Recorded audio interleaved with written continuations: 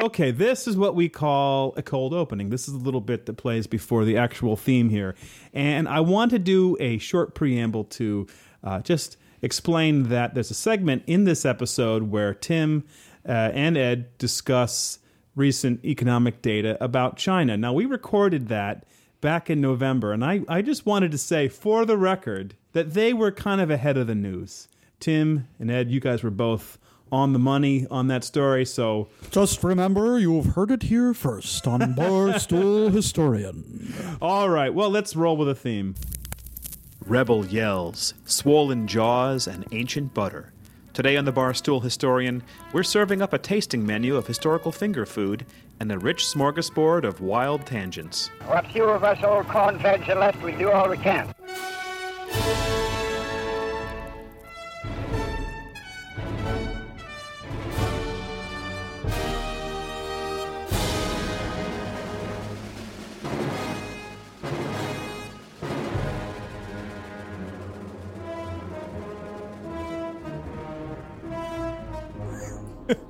Okay, welcome everybody. Welcome back to the Barstool Historian.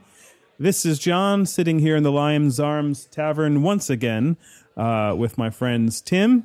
Hello, Tim. Howdy. Ed, over there in Geneva, Illinois. Enchanté. Ooh, may we? Is that the right thing to say? Well, anyway, welcome. Yeah. Yeah, sure, why not? Well, welcome back, everybody, to the show. I want to thank everybody who's been tuning in recently. I want to, before I do anything else, call out a couple of listeners. We heard from this woman up in Rockland County, New York, who said some very nice things about the show. I think it was more about you, John. Or was it more about me? I mean, loved the show, but She focus... She loved the show. The focus was on that great radio voice. Oh, let's see, where is it? Oh, yes. Okay, so I'll read her a note. This is a Mary R. up in Rockland County, New York. She says, I'm laughing out loud at how you guys are enjoying yourselves and each other. Plus, I just ordered a copy of The Guns of August from Amazon. If your friend's grandmother had a copy, the least I can do is read it myself. Looking forward to the next podcast. Thank you, Mary. Those are such nice, kind words. And I'd also like to say hi to the good people of the Geneva, Illinois Public Library, who I understand now have a link to our podcast on their intranet. Thank you, everybody there.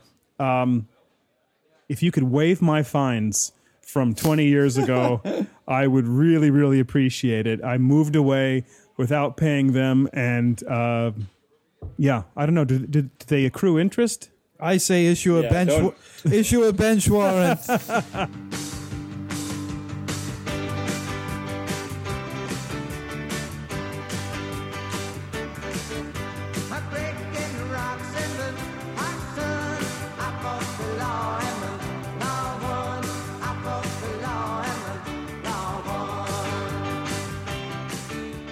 I'd like to cover a few things historical in the news.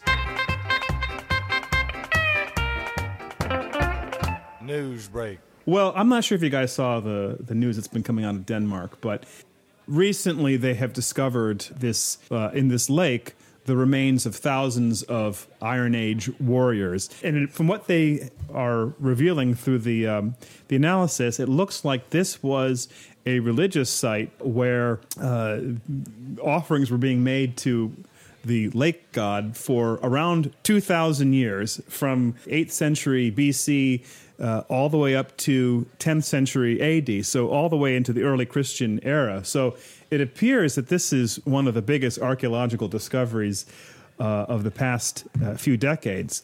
And so the grown-up adult thing for me to do would for me to talk about this news item, but instead I'm going to take the low road and talk about the sex lives of two historical figures who the interesting road headlines recently. Yes. So this, I'll start with the most ridiculous one first. There's a historian in England, and she's been making the rounds on the talk shows, and she is claiming that Queen Victoria actually had an affair with her Scottish servant, John Brown.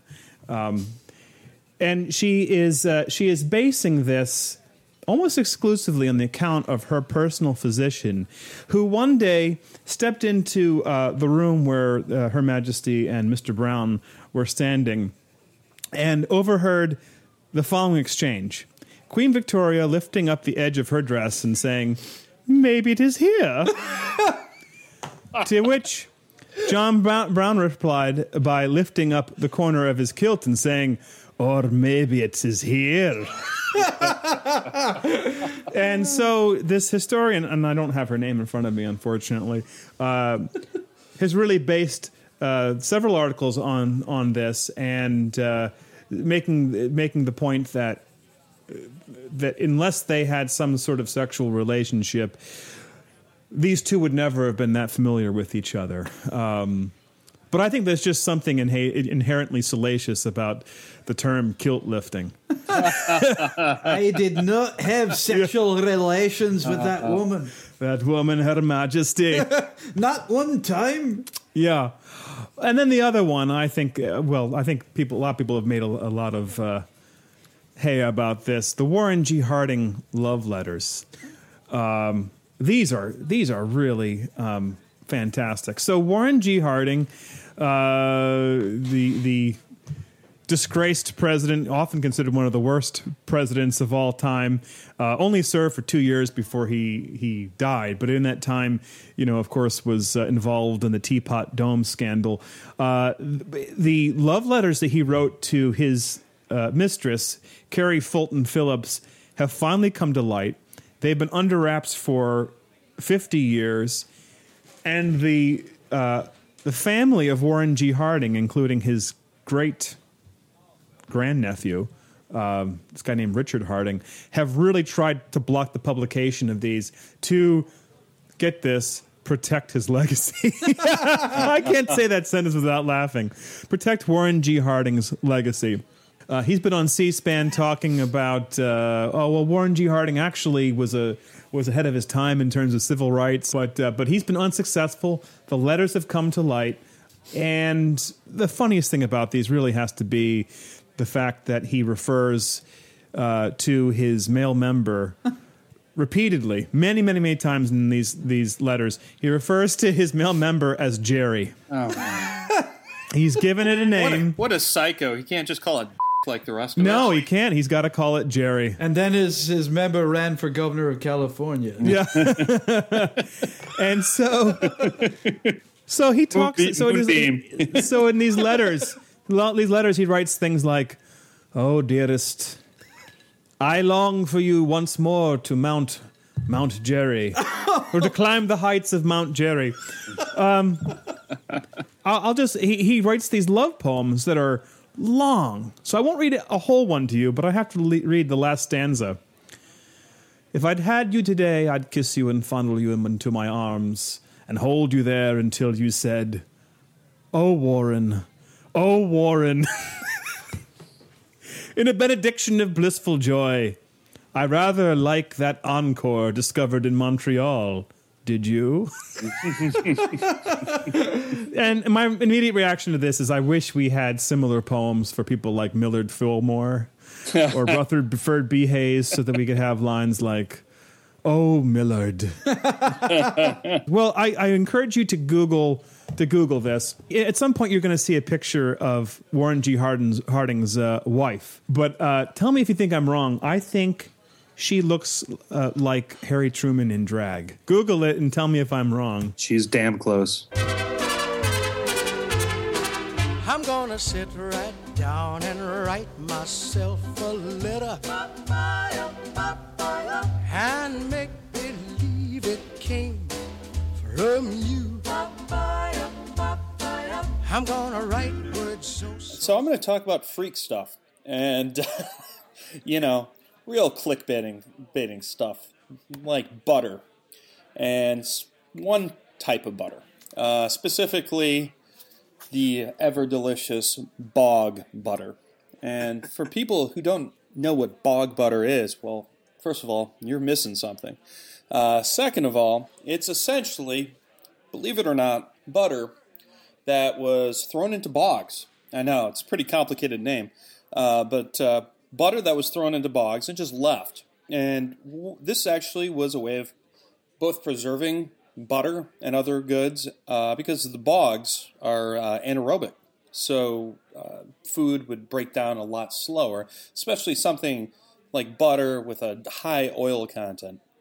And also, and this was largely in Britain and Scotland, in Ireland especially, it'd be a way of hiding it from raiders or, I don't know, the government or whatever.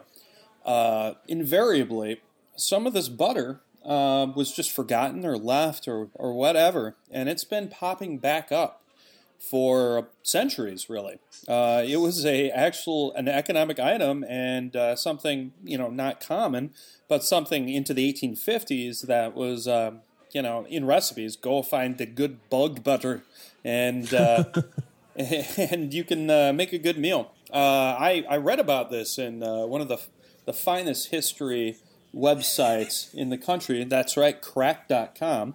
Which that's amazing to me that it was there. It does nothing but make lists of bullshit. But yes, they have butter. I think 5,000 years old is the oldest. Some of these are, not that old, like 300, 400 years old. I think sometime around the 1700s, the Irish stopped bearing butter and I guess started just eating all of it. But so they're finding it, but people are actually eating it. Oh, absolutely. There is a wonderful picture that we will put on the website of a bunch of extremely unfortunate Irish school children eating bog butter right next to the bog. And the smiles do not look genuine, but it's apparently it's edible. It's just usually very rancid. So I have to tell you, I would do it. I would taste it. Oh, absolutely. I would not be able to resist. This is much more recent history, but recently my son was given a pack of baseball cards from 1988, and in that pack of Topps playing cards, baseball cards, there was the bubble gum, the stick of bubble gum, nice. Which was hard and brittle, even just like it was, even in the days when it was sold. And so, Will say, "Oh, can I chew this?" And I said, "No, absolutely not. No. Put this off to the side." And then later that day, I thought, I wonder what 26-year-old bubblegum tastes like. And so I actually tasted that 26-year-old bubblegum.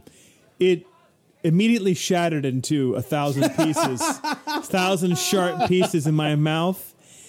I darted off to the trash can and spit it out, but I tasted it for the rest of the night.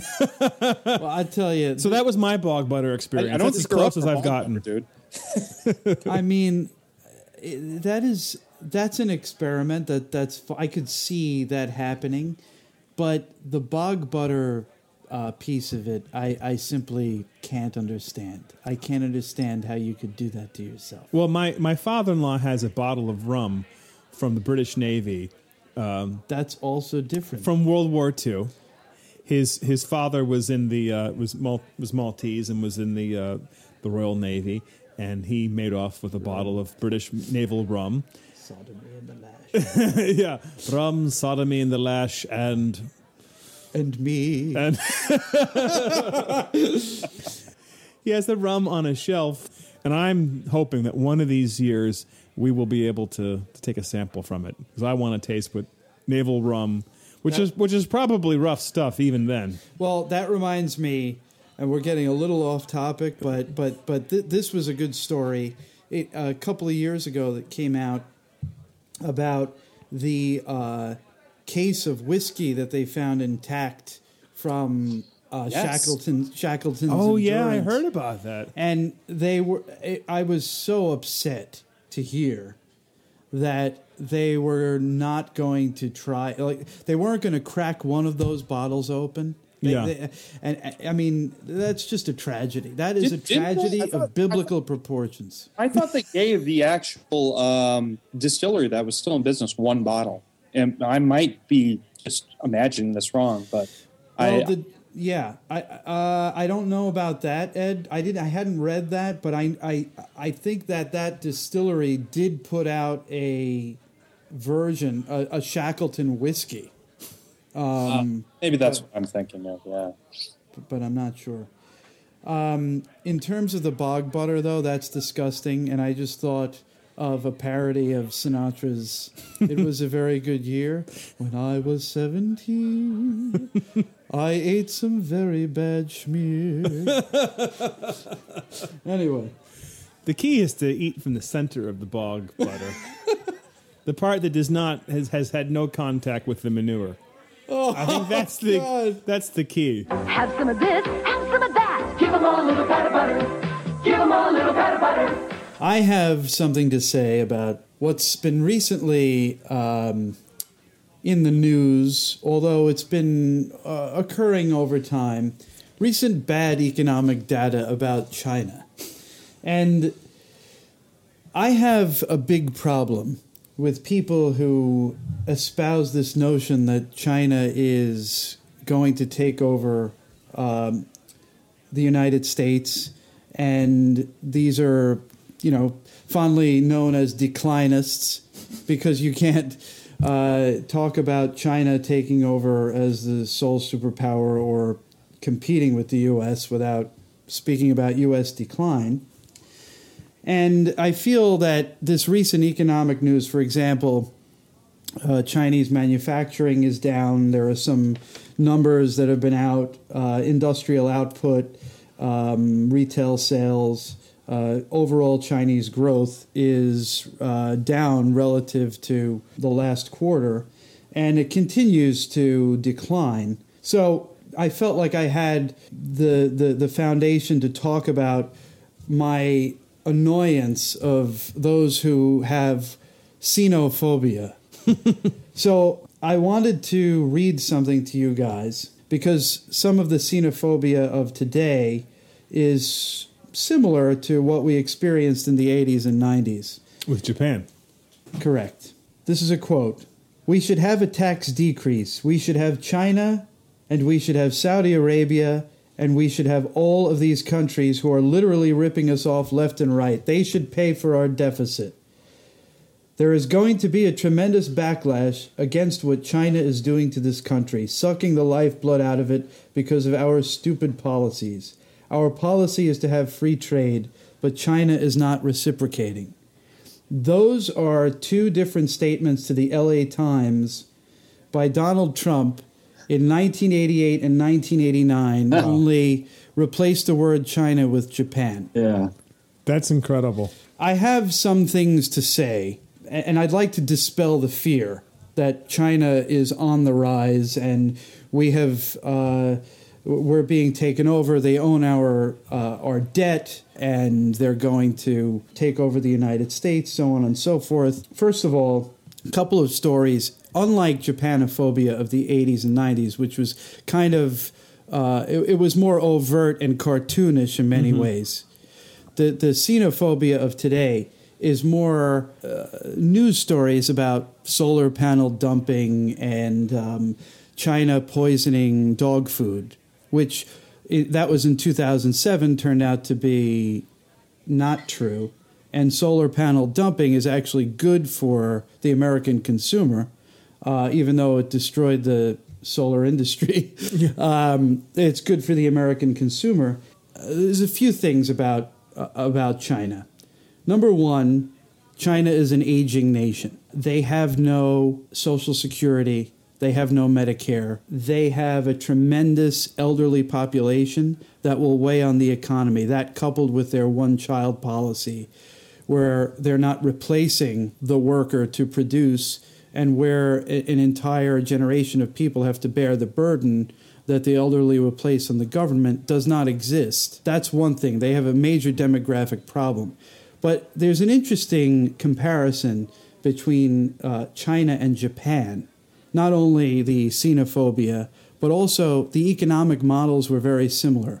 In Japan in the 80s, they had property inflation and they had a housing bubble, actually.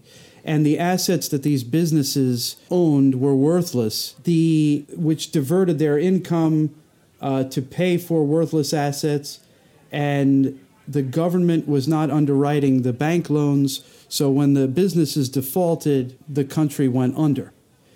The Japanese government had an investment model whereby they would simply invest in specific industries and not their own population. So at the end of the day, they would throw a lot of stimulus into the equation, and it would get nowhere because these companies were worthless, but it would stymie competition. Same thing is happening in China right now.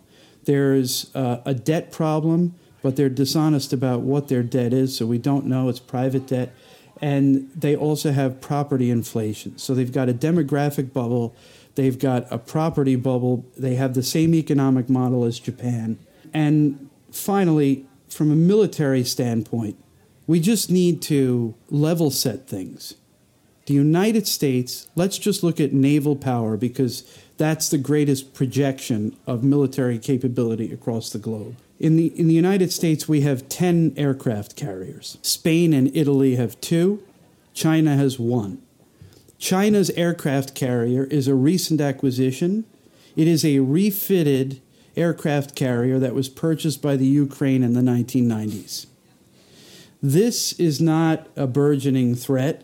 There are a lot of other pieces to this puzzle that I think debunk the declinist view, but there is no reason to fear China. And in terms of the debt that they own, essentially they need to keep the status quo with respect to treasuries and so forth, because if they dumped it, the United States would stop policing the Straits of Hormuz.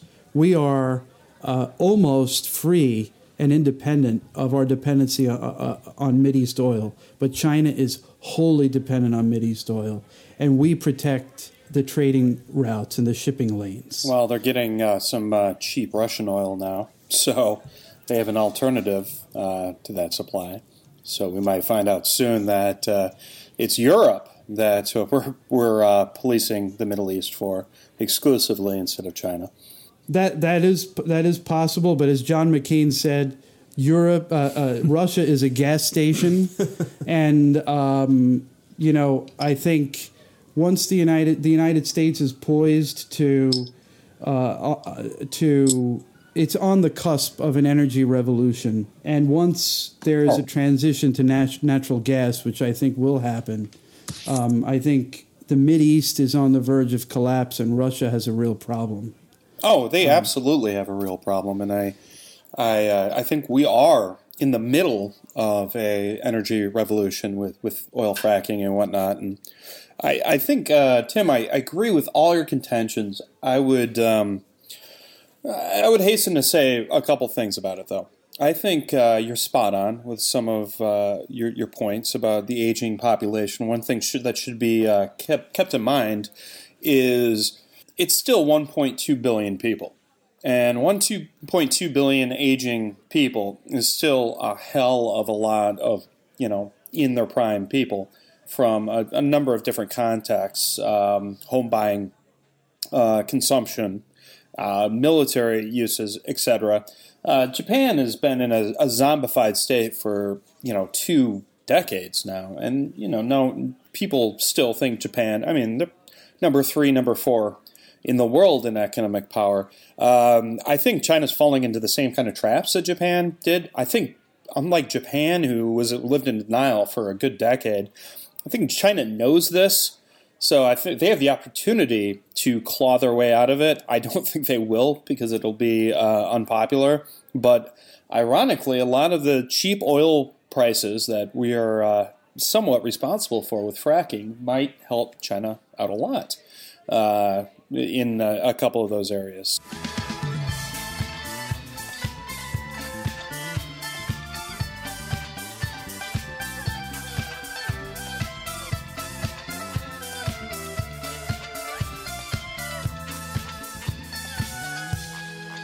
Okay, so recommendations. So let's talk about the things that we're reading, watching, things we want to share with everybody else. How about I start? So I've been reading this book. It's called Danubia, A Personal History by Simon Winder. This fella, Simon Winder, is a true barstool historian. He would fit in well here. He's actually, he's not a historian by training. He is he's actually worked in publishing for many years. And he has written a book for himself, for his own amusement.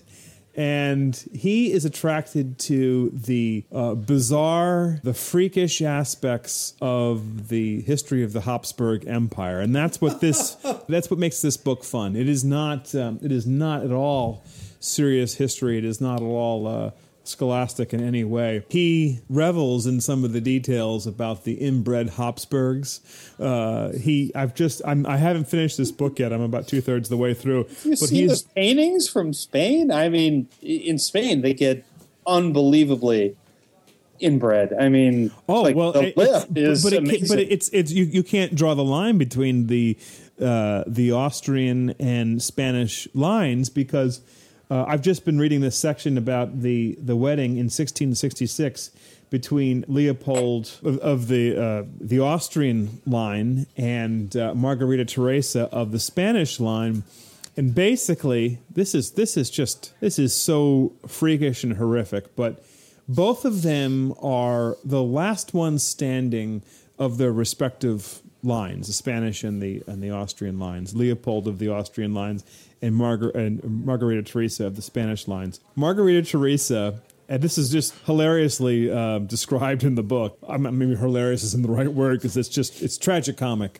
So Margarita Teresa, like her mother, she is also marrying her uncle, Leopold of Austria. But those two are the last ones standing because the others died very early. I think Margarita is one of 6. Leopold is one of 7. Everybody else dies.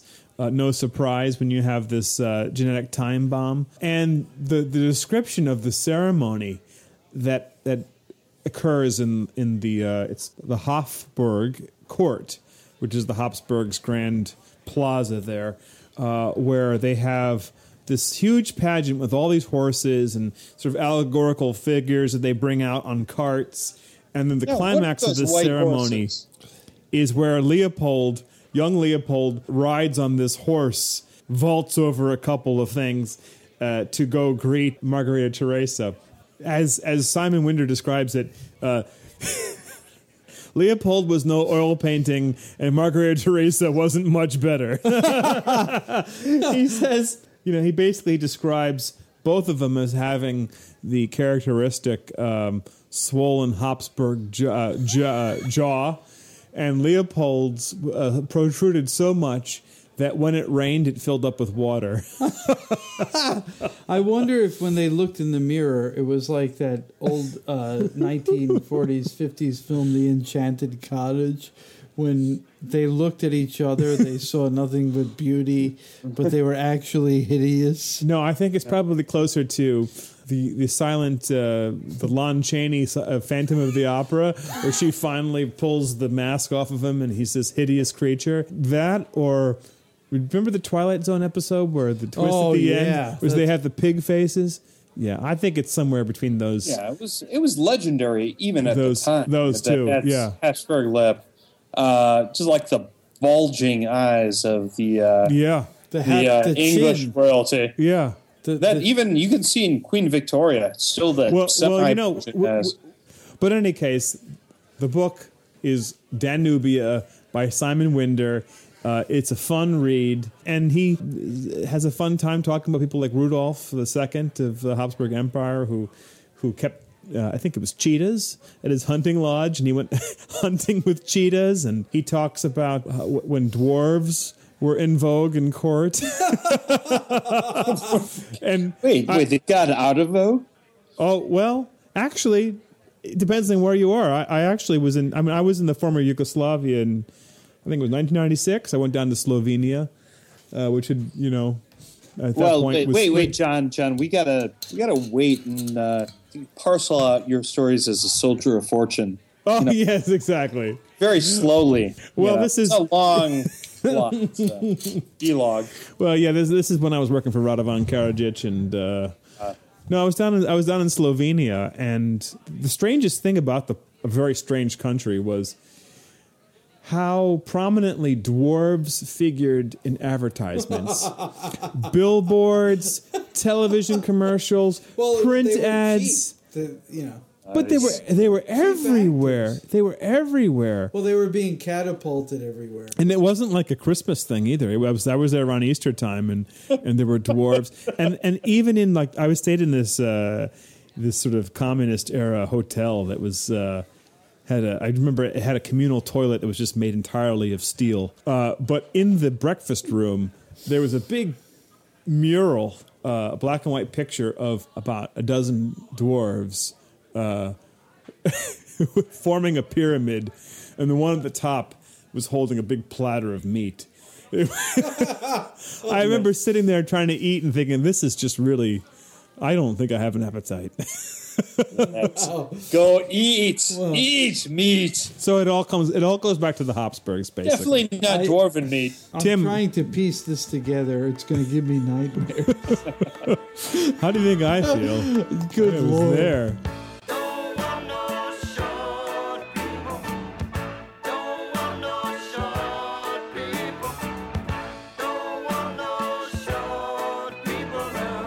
So Tim, what are you reading? What are you reading? What are you bearing dwarves? But So what are you reading and watching these days, Tim, that you can recommend? Well, John, I went really formal for a second. yeah.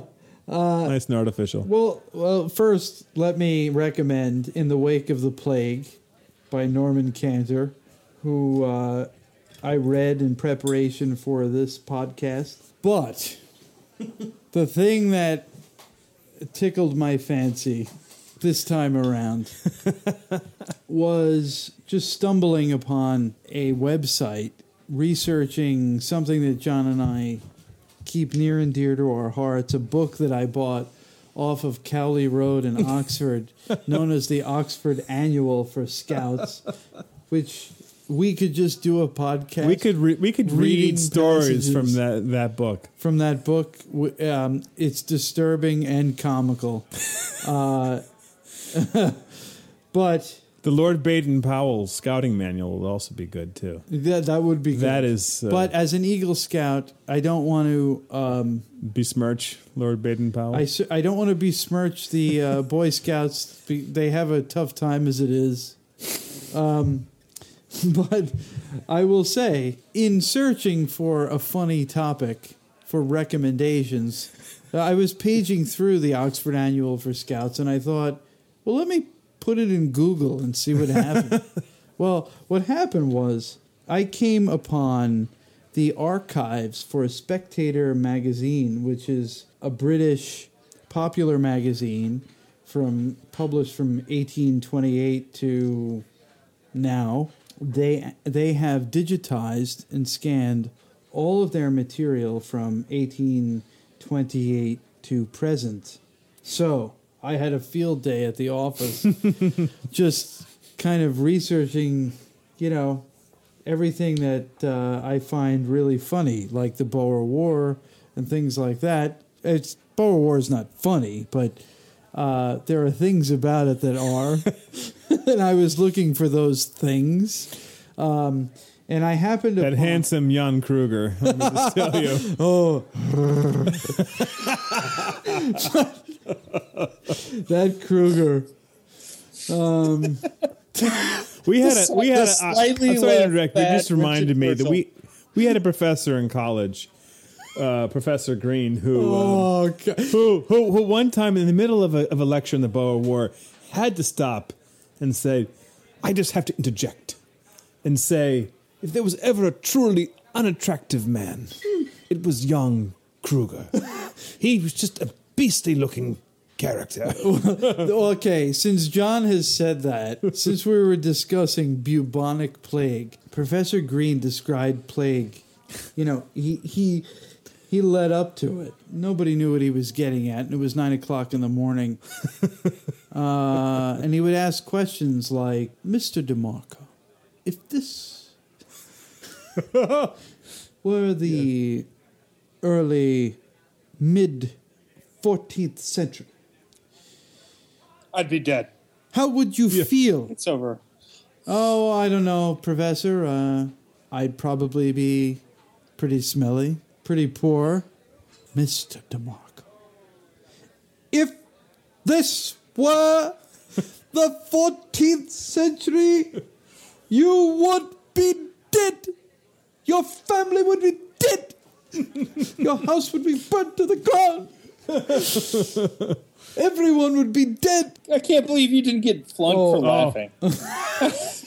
There was one where we had actually read Heart of Darkness, and we were talking about Africa at the time. He was talking about just how terrifying a place it was for Europeans to go into, and he said, "If you were a European, and you're traveling into this dark continent, you would have been assaulted by the foreignness, the terror, the sheer bestiality of the place."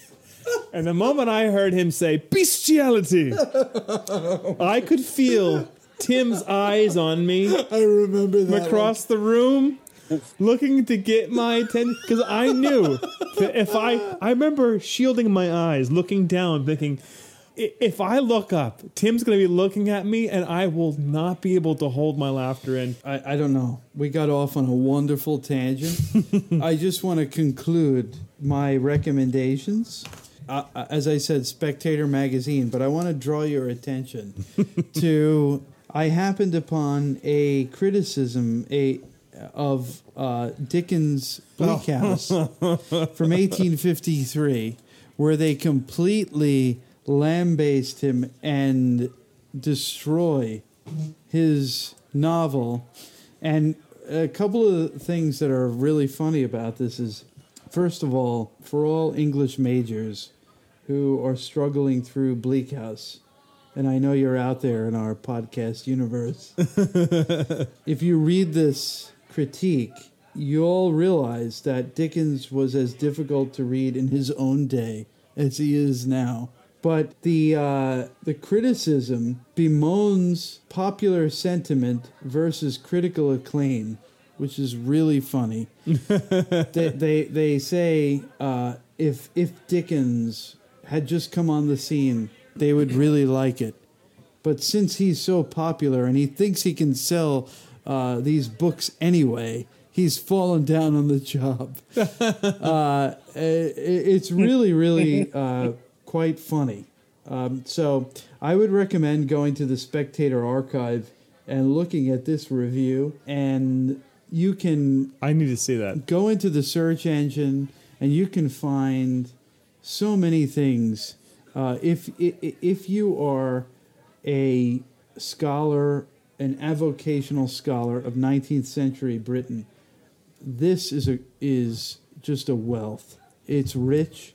I happened upon an article that was written about British courage during the Boer War, and it was just the meanderings of someone pondering British courage at that time and trying to dispel any notions that Britain had been emasculated.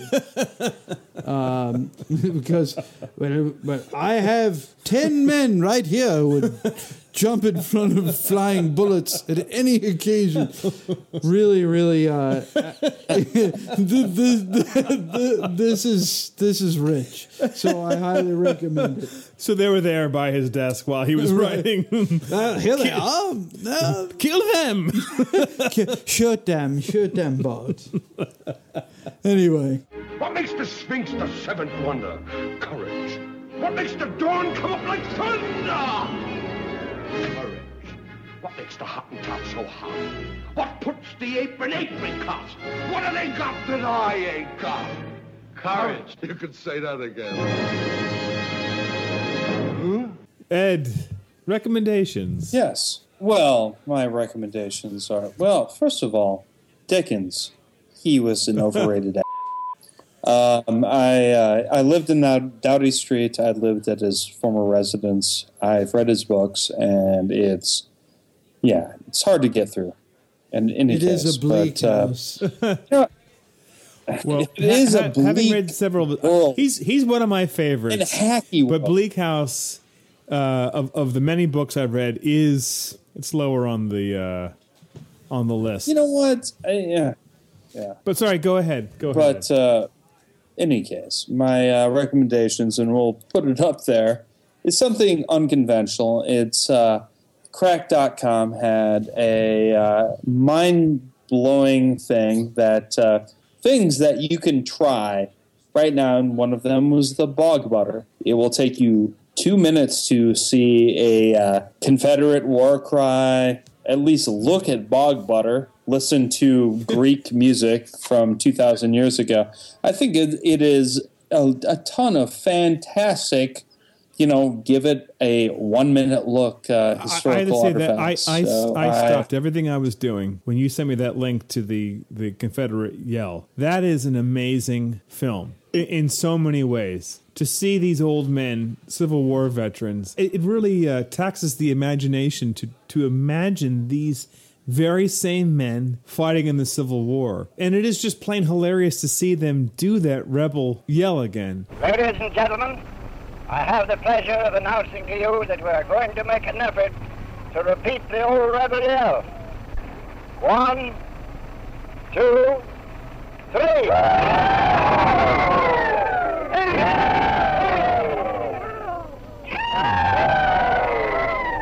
Charge him, boys, charge him.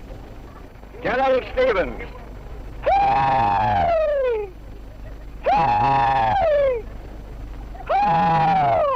Paul Salvatore. Yes, sir. Holla, yes. Yes, yes. Holla, yes.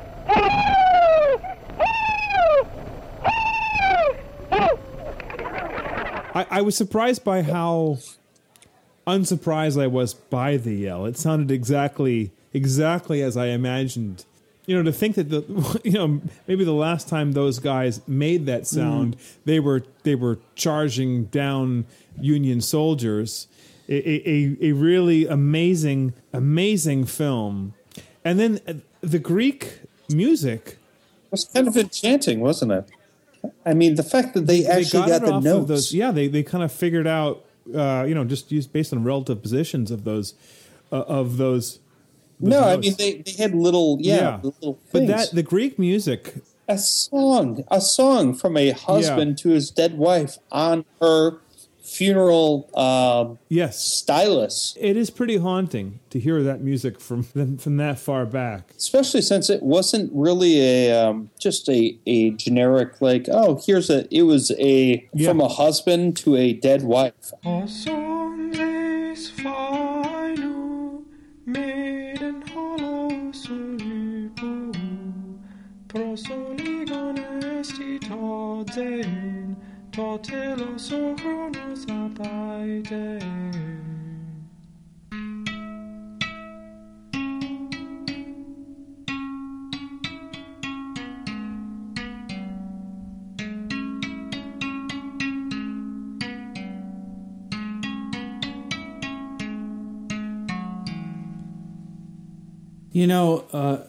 This is really completely strange, but the whole essence of the rebel yell reminded me of my mind went right back to 1991 when I watched the ticker tape parade of the soldiers coming back from the first Gulf War.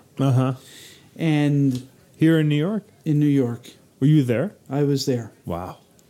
And that was a very important moment in American history in the post-Vietnam era. And I remember feeling the import of it. I could feel it. It was really extraordinary. There were collapsed jets that were strolling down Fifth Avenue. Mm-hmm. They did not spare anything. And Ed, when I saw the rebel yell, I thought of the sad poetry of human history, that the engine of history, it could be said, is war. And when you look at the waves in your lifetime, when you look at the last veterans of the Civil War marching in parades in the 1930s, and you think about, in today's age, the veterans of World War II who are dying, and those are the stories we were told as children, it's a sad poetry of human history that its progression can almost be told in the waves of soldiers marching in different cloaks. You get the sense from watching that film that there's an urgency. We've got to capture this now because these guys aren't going to be here. And we're going through a wave of that right now with, Unbroken, the book you mentioned in the last podcast, definitely feels like that.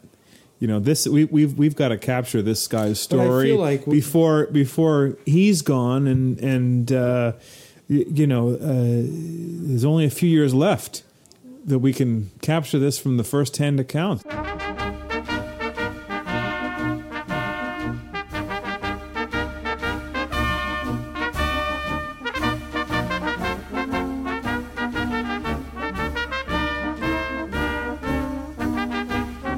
We've been talking in this episode about ancient bog butter. We've talked about drinking Shackleton's whiskey. And it got me thinking, guys, what other foodstuffs from history would you want to sample? Well, I would like to discuss a recent scientific finding that's really gotten me very intrigued. Apparently, someone kept a McDonald's hamburger for roughly 12 years, and they kept it out in the elements, and it didn't age a bit. Apparently, it smells funny, but it looks the same. So are you saying that's what you would pick? You would pick that burger? I would like first to try that burger, and then I would like to wash it down with some grog. Because the burger might have some properties that could, frankly, cause me ill. And I've heard for hundreds of years that grog, which is a combination of rum, really bad water, some citrus to prevent scurvy, and some other wonderful ingredients, can really wash down a good rotten burger. So that's you'd pick that. Well, okay. Ed, what about you? Do you have a less masochistic choice? Well, this is the Barstool Historian, and I was looking at some less masochistic thoughts than ancient burgers and old grog. I mean, grog's what mutinies were made of, man. But that's true. Yes, there's a couple things I think could come to the top of my historical drinking wish list. And here's the thing. All three of them are available to drink now. They found a unopened bottle of Roman-era wine from the 300s. And it was, the reason it still existed is it was mixed with olive oil, so the olive oil sat on top. So the wine still exists. So no one obviously is going to drink it, but I suppose, hey, wink, wink, nudge, nudge. Somebody must have. Yeah, someone might be able to. Sure, why not? Why wouldn't you? The second one is that there is, I never knew this until I started looking this up. In Bremen, Germany, they have what's called a Rathskeller, this government cellar that was originally to supply people with, booze, wine and beer and stuff like that. I mean, it dates back 1,000 years. What's remarkable about it is they have several humongous wine barrels, oaken barrels. The oldest dates back from the early 1600s, and the others date back from the 1700s. And when I say date back, I don't mean the barrels. I mean the wine. The wine dates back from then. And apparently, while unfortunately the 1600s wine is completely vinegar and undrinkable now, The other barrels of wine from the early to mid 1700s are actually drinkable. And, more to the point, they don't sell it. They give small bottles out to friends of the city. It's like a bit like in the key to the city. You get a little bottle of their wine. So that would be fantastic. So if I'm able to, I don't know, save Bremen from terrorists or something like that. Yeah, I'm working on that right now. I got some contacts. Just make sure you bring enough for us. Yeah, well, yeah, come on, save Bremen yourself. Yeah. I thought we collectively as a nation did that. Yeah, right. Well, true. Save them from themselves and also bomb them out into the Stone Age. No, we didn't need to do that whole Marshall Plan. That was optional. Yeah, true enough. Exactly. So yes, it's Rudsheimer Apostelwein from 1652, which is the non-drinkable, and the 1727 version is nice and drinkable.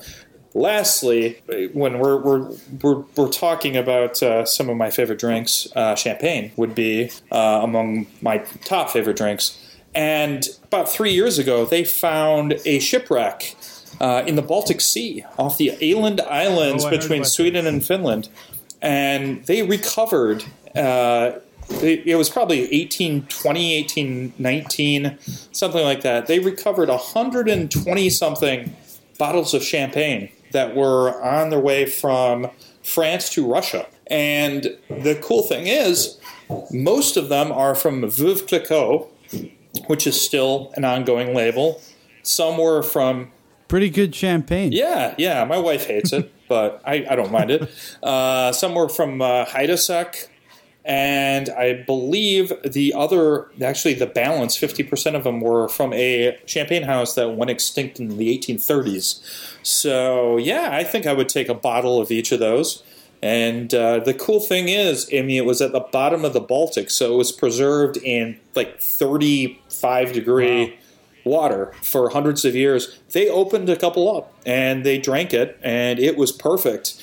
And the interesting thing is, if you drink champagne, you're used to dry champagne, and it was a little sweet. All of them were a little bit sweet, and that's kind of a style that went out of fashion in the last 200 years. But the coolest thing about this is they auctioned them off. They auctioned like half of them off, and they were going for like $50,000 a bottle. So I'm not saying it's realistic that I get my hands on one of these, but it's possible. It's You just got to know the right person. Yeah. Reminds me of from Stettin in the Baltic to Trieste from the Adriatic. A bottle of champagne resides below the Iron Curtain. You know what? The Tim did the Winston Churchill, his go-to Churchill. It reminds me of something that I thought about when Winston Churchill visited Madeira in 1950. He had a grand old time. He was out of office, but he was doing his post-war. Everyone except my own country loves me and tour. His paintings. Yeah, so he went to Madeira, and they had a grand ball, and in his honor, and if you know anything about Madeira is probably the longest lived wine. It goes on forever. I mean, it loves heat. It's mixed with grape spirits. It's like sherry. I mean, you could age it for hundreds of years. So they opened up I believe a 1779 Madeira, big bottle of Madeira, and he himself served all the guests, and each of one, he told them something that happened around the same time that this was vinted. Marie Antoinette was but a young bride when this was vinted, So that would be, to be at that party especially, that would be pretty cool. So I wasn't even going to say anything about it, but your impression, I had to do. Had to say something. My go-to guy. I didn't have to think about it for myself. I would choose mammoth meat, woolly mammoth meat. Nice. Because think about this. And I would eat it Fred Flintstone style on a gigantic, on the leg, basically. But think about it this way. There were easier prey, I'm sure, to catch than the largest land mammal on Earth at the time. So that meat must have really been sensational. Think about it. So that's what I would have. But I also was thinking, what what food would have to be just absolutely perfectly cooked, perfectly prepared, absolutely delicious in order to achieve certain political aims? So I thought of the food poisoned by Lucretia Borgia. If you're going to poison an entire dinner party, that food, it has to be food that they will just devour without any prodding. It would tip them off as she kept on telling them, hey, why don't you try some of this crumb cake? And no one really wanted crumb cake. So if I could be guaranteed of an antidote, I would want to have dinner with Lucretia Borgia because I bet the food would be great. Well, I think actually that McDonald's hamburger was part of that meal. I can believe it. I'm sorry, I got one note on your mammoth thing. Do you know the Explorers Club in New York City? I do know it. I have stood outside of it. They managed to they won't let me in. They managed to serve a small piece of mammoth meat in 1951. Their annual How is that dinner. Possible? They mined from the Siberia or the Arctic. That elephant was wearing a wig. Yes. Yeah, elephant was wearing. Yes. 200. They ate a bit of Dumbo. 250,000 years old. Yes. Yukon Valley. They found it. How did it taste? I'm looking at the reviews. Are there Yelp reviews on the mammoth meat? Slightly gamey. I noticed some freezer burn. Here's some of the it's the Explorers Club. Here's the menu for that. Pacific spider crabs with legs long enough to feed 10 people each. Green turtle soup, bison steaks, cheese straws, which seems kind of weird, and mammoth meat. Well, I haven't paid my dues in a while there, so they haven't let me in. So, but anyway.